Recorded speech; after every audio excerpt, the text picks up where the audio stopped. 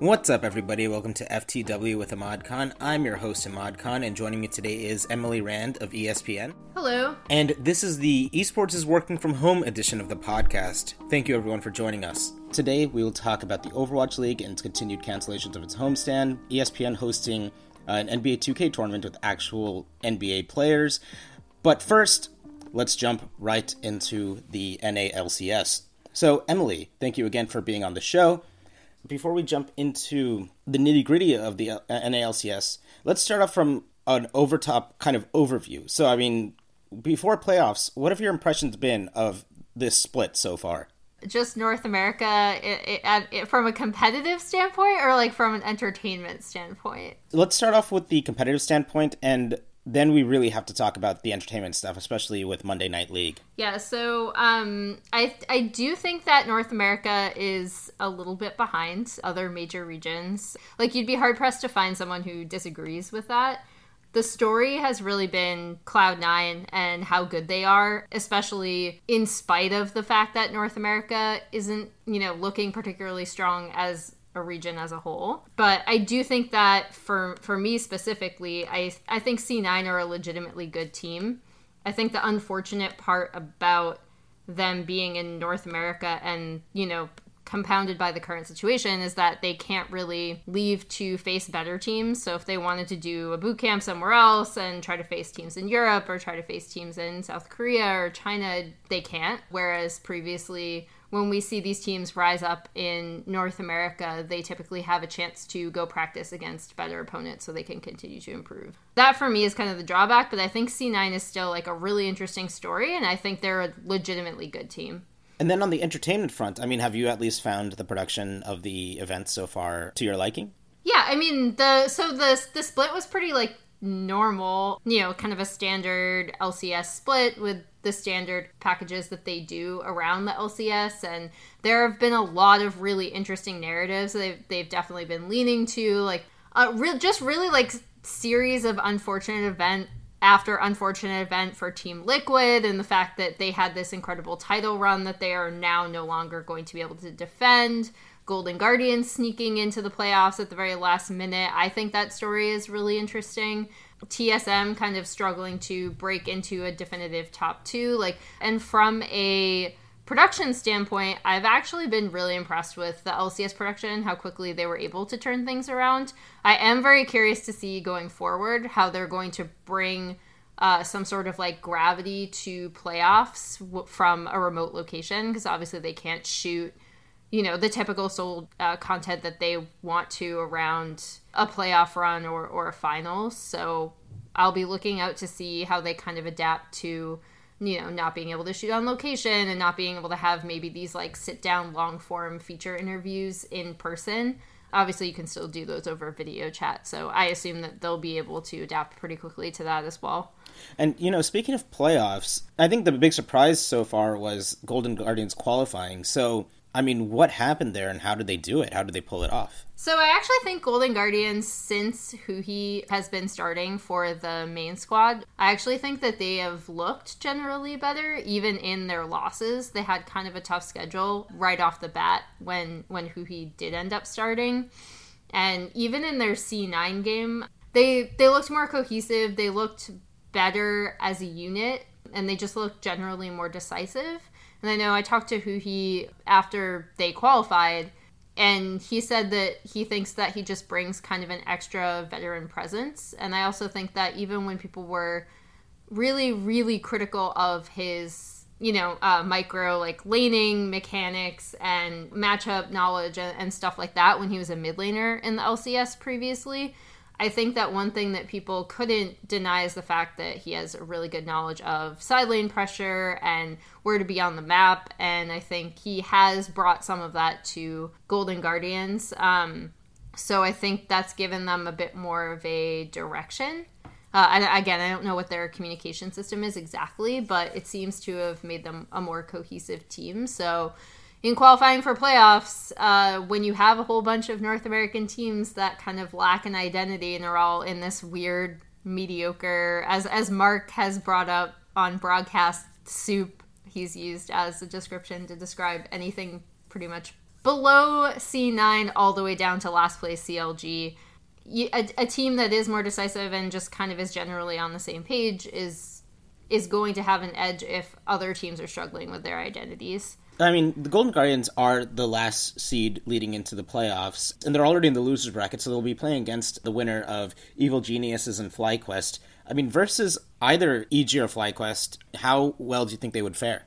I think it's going to be a bit difficult for them to beat EG if EG stay in form, because I think of all of the teams, and one of the reasons why EG made it, as opposed to kind of dropping down, is that they did find an identity, and it's been through their solo laners and trying to split pressure, especially with Jizuke. Previously, it would be Jizuke split pushing by himself, and he wasn't coordinating well with the team, but now that they have figured out their coordination a lot better, they're able to leverage the pressure he creates. And I think that's actually been monumental for them towards the end of the season. I think that's going to be really difficult for Golden Guardians to deal with if they face EG. If EG somehow managed to lose, I actually don't think they will, but if they do. And then going up against FlyQuest, I think that's a more even matchup for Golden Guardians. FlyQuest actually began the split with more of an identity than I think they have now. And I don't know if that's because they're adding solo, and so they're trying to integrate a new part into their lineup. I think what FlyQuest wants to be is a really aggressive team that's always initiating and trying to create skirmishes around their opponent's lack of vision, but it doesn't always work, and it also has the unfortunate effect of if you are a team like that and you pick the wrong engages, or you pick the wrong time to go in, or you get caught out, it actually ends up looking so much worse to an audience than it is in execution, if that makes sense. It kind of snowballs negatively. So I do think that's a more even matchup for Golden Guardians, but I think both of them are going to be pretty tough. And you keep on bringing up this idea of identity. And, I read your feature earlier this week on ESPN about how the league is adapting to working remotely via the midst of coronavirus. But could you explain, why, you feel that identity is so important when having a cohesive team to compete with? I would say over the past 2 to 3 years, we're seeing teams that have a really strong idea of how they want to play be really, really successful when they go up against other teams on the international stage. And the reason for that, I think, is because when you go to an international competition, there's always a lot of scrim metas, I guess, that pop up. Basically scrim mini metas where people will be trying to figure out opponents and adjusting to new changes and new patches. And a team that has a really strong core identity and knows exactly how they want to play is going to end up being really successful. So in addition to having really strong mechanical players across the board, right? You can't deny that that's G2's primary strength.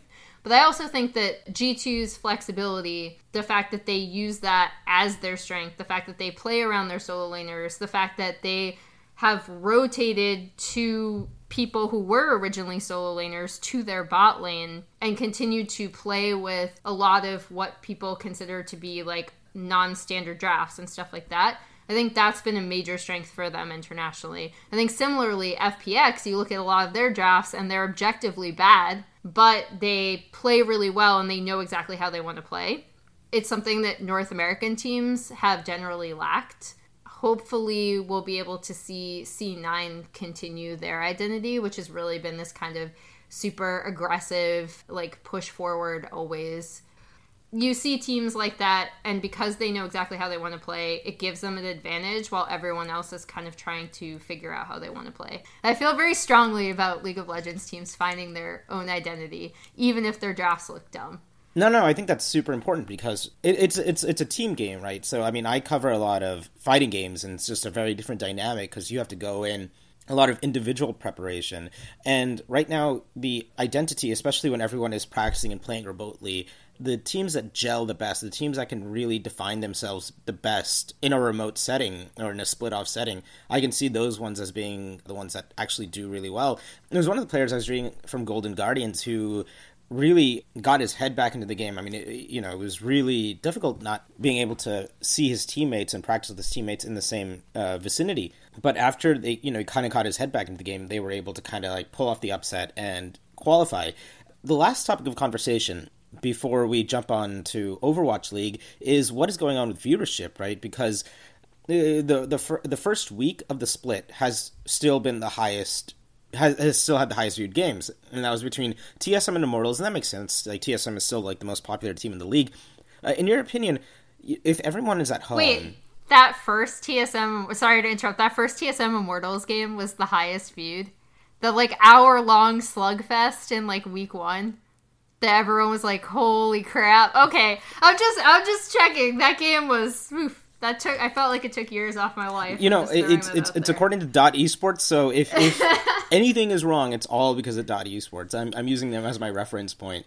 Was it Tyler Scara is the one who I think wrote that article earlier this week? Oh, no, I trust it. I'm just saying, that is hilarious. Well, right, and if that is the highest viewed match at 387,000 concurrents, what does that mean for the state of the league? And why isn't viewership higher if everyone is at home? Concurrents often shift a lot based on matchup, to your point.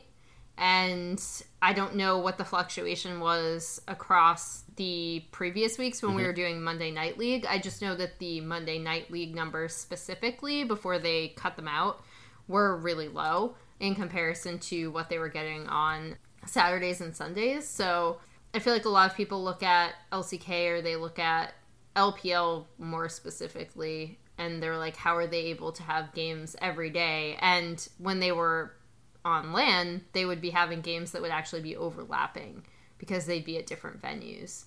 And I think with the NA audience and also the European audience, there's just a lot less people. And there's also a lot less people who are into esports. But I'd also be curious to see a combined numbers from LAN events with Monday Night League. I wanted Monday Night League to work, and I really liked what they were doing with it, and I wanted them to bring kind of like a different vibe to that, but it really didn't seem to be getting the viewership even before the coronavirus hit the US so hard.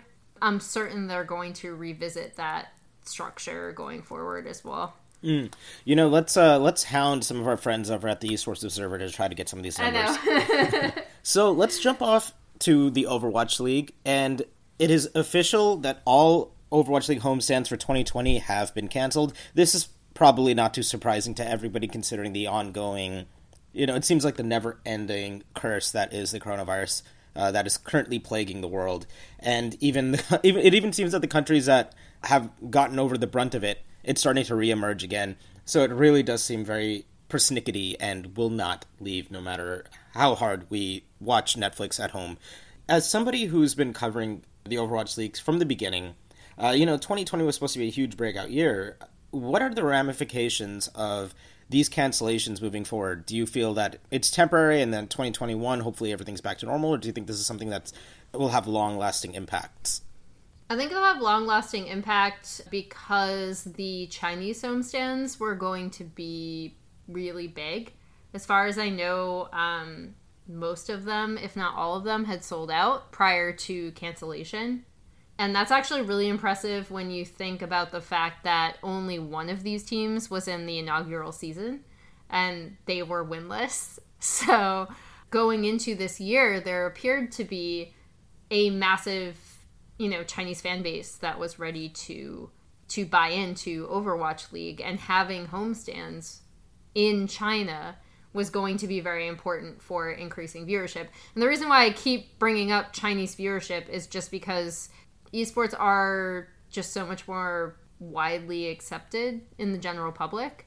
League of Legends more than anything else. That's like a traditional sport in China, but in terms of people's buy into esports and their interactions with it, it's just something that's insanely popular. And because of the population size of China, I think it was really important for Blizzard Activision to get into that market. And delaying that another year after you only had one Chinese team in year one, and you kind of had, I would say, like a generally down year two.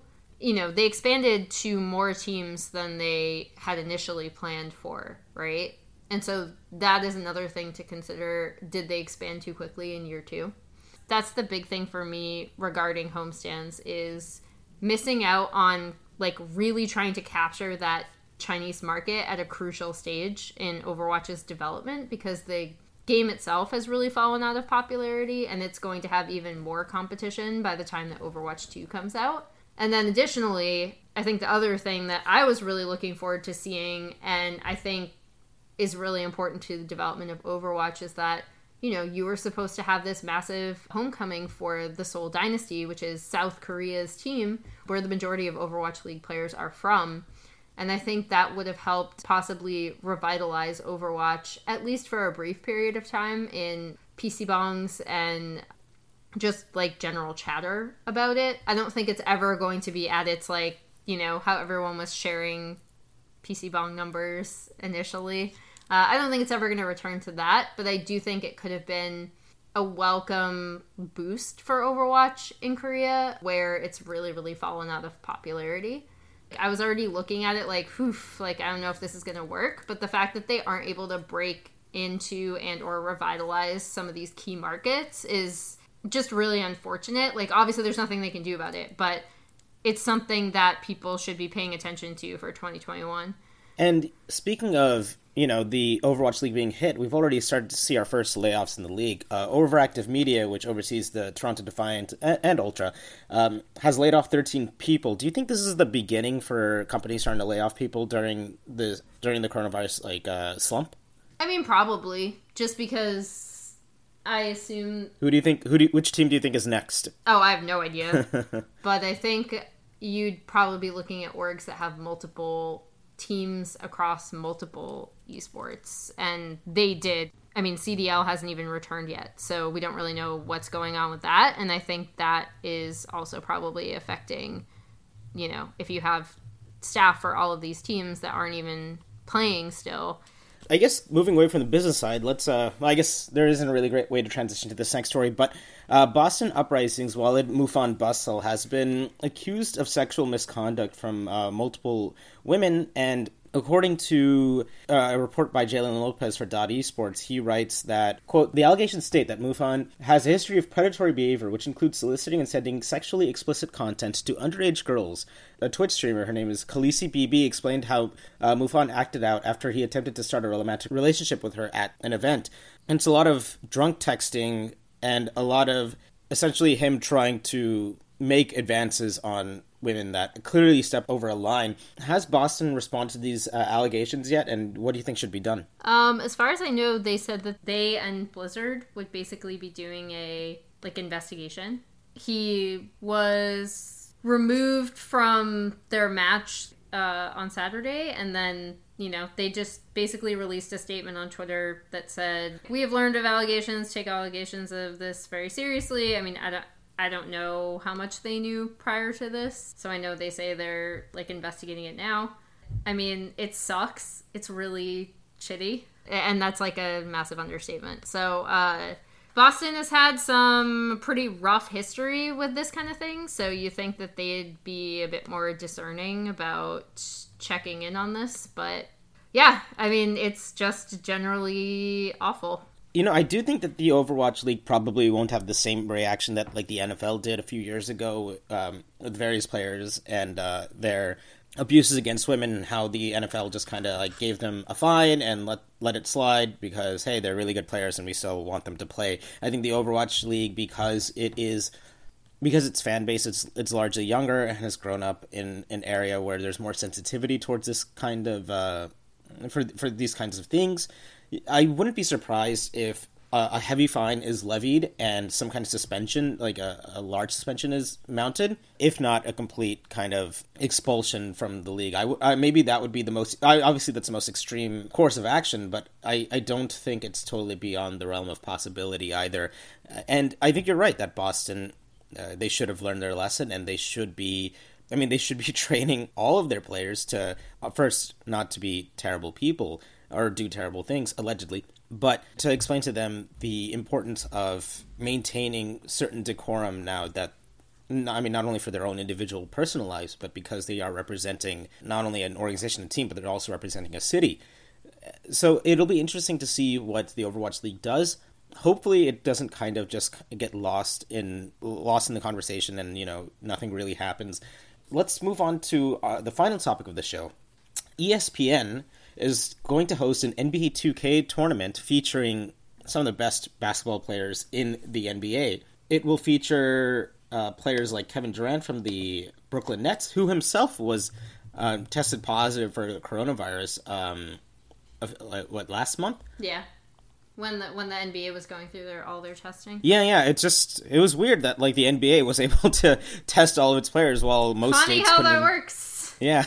I mean, there was that one headline, I think it was by The Atlantic or The Athletic, where like because a player from the Utah Jazz tested positive, they were able to test every single player in the Utah Jazz, and they pretty much used up like 14 to 20% of the testing stockpile for the entire state.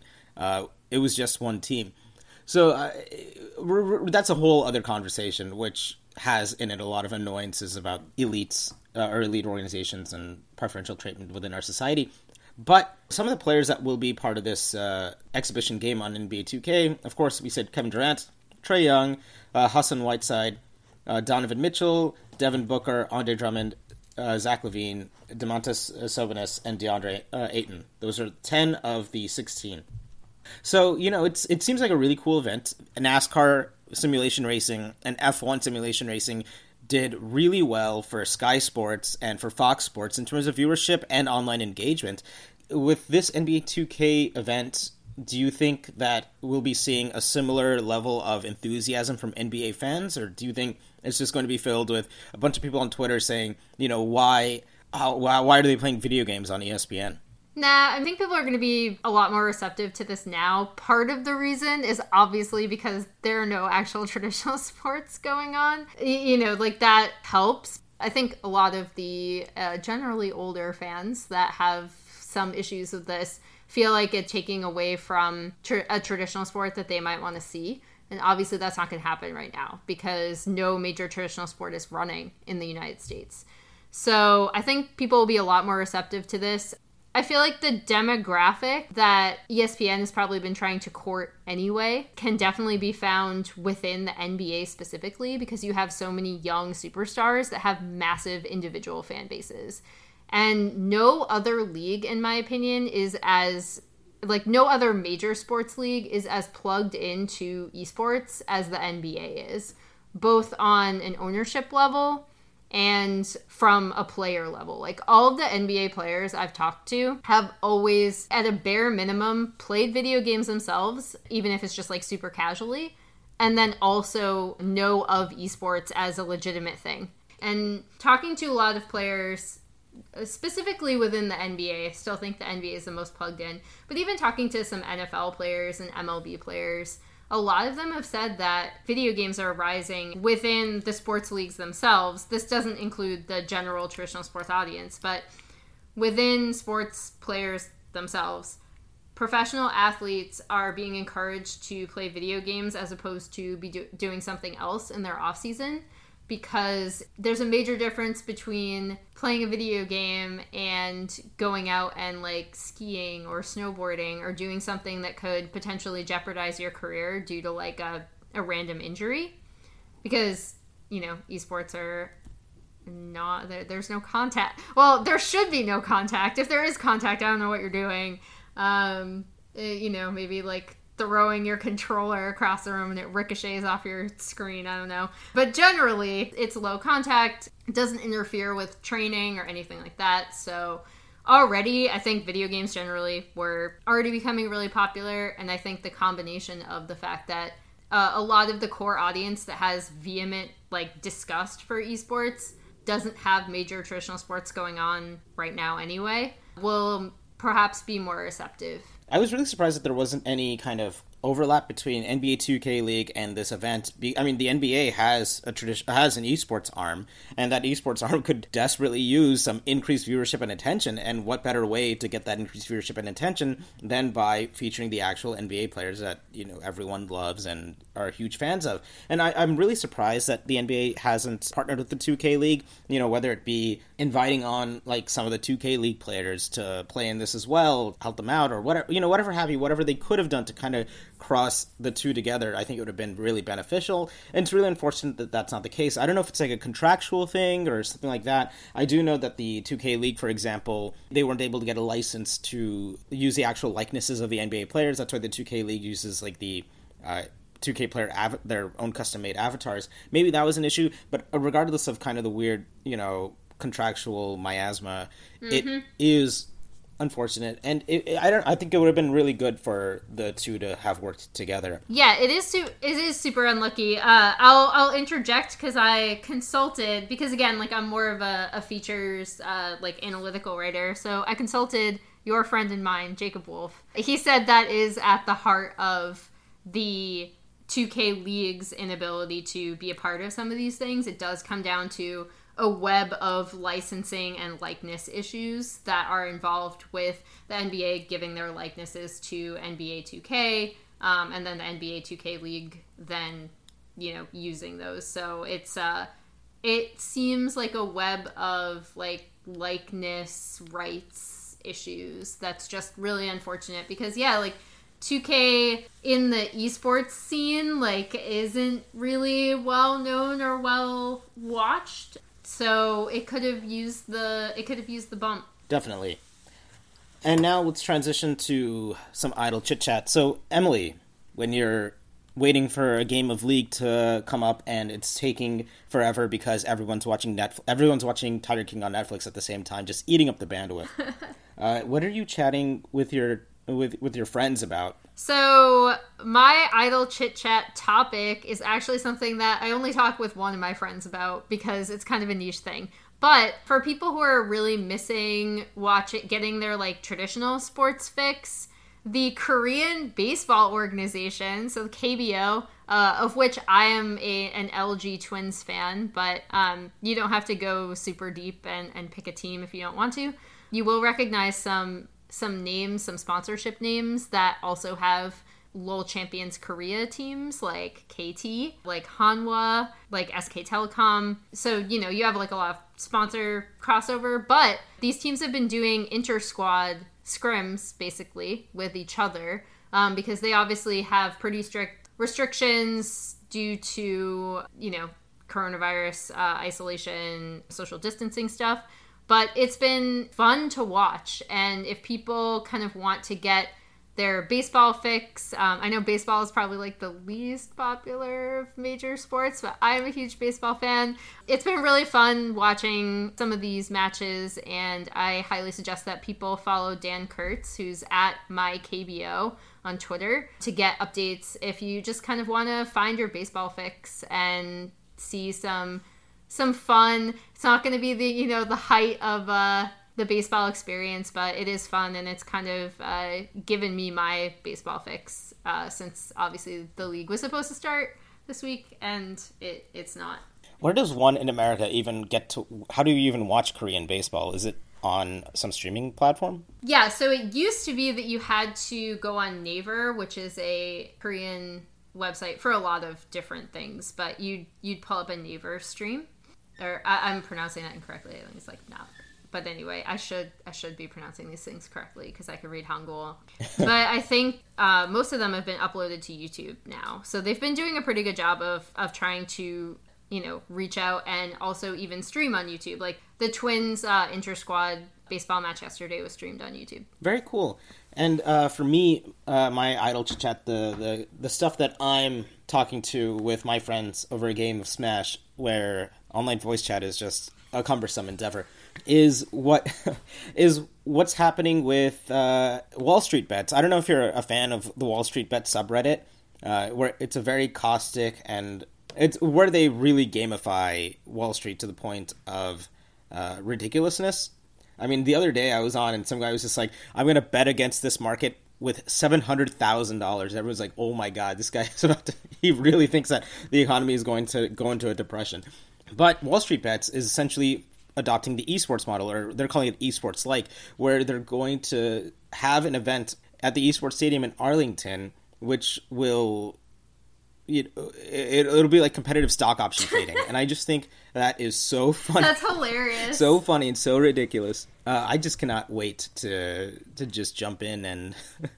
Oh, you know what's funny? The worst part is that these guys, like in real life, probably always fail at the stock market, right? They they always end up losing a bunch of money. But then when they're in this like competitive environment where it's all kind of virtual and they probably aren't going to be using actual money, they're going to walk away with like millions upon millions of dollars. And I do wonder if there will be fans who will be watching it at the same time. We're like, okay, I gotta like put my, I don't know, I gotta buy 500 shares of like Target or whatever, and then people are actually following along and losing their own or gaining money in real time. Oh no. Yeah. This reminds me of like a thing we did in like 5th grade. It has like, you like teamed up with a bunch of people and you just randomly followed your stocks. Yeah, exactly. I think there was an episode of Full House that had that premise. Which I think is like showing at least my age. I don't know if any of your younger listeners know what Full House is. I assume that I'm older than you, so I don't know. We'll talk about it after we're done recording. And that was FTW with Ahmad Khan. Follow Emily on Twitter at League of Emily, and be sure to check out her recent profile on Bugha, the Fortnite World Champion, on ESPN.com/esports. Follow me on Twitter. I'm at Ahmad. I have some articles coming down the pipeline for the New York Times, so be sure to keep an eye out. Annie Pei produced this podcast. If you have any questions for the show, direct it to her over at Pei_Annie on Twitter. Be sure to subscribe and rate the show on Apple Podcasts or the podcast service of your choosing. And with that, we'll see you guys next week.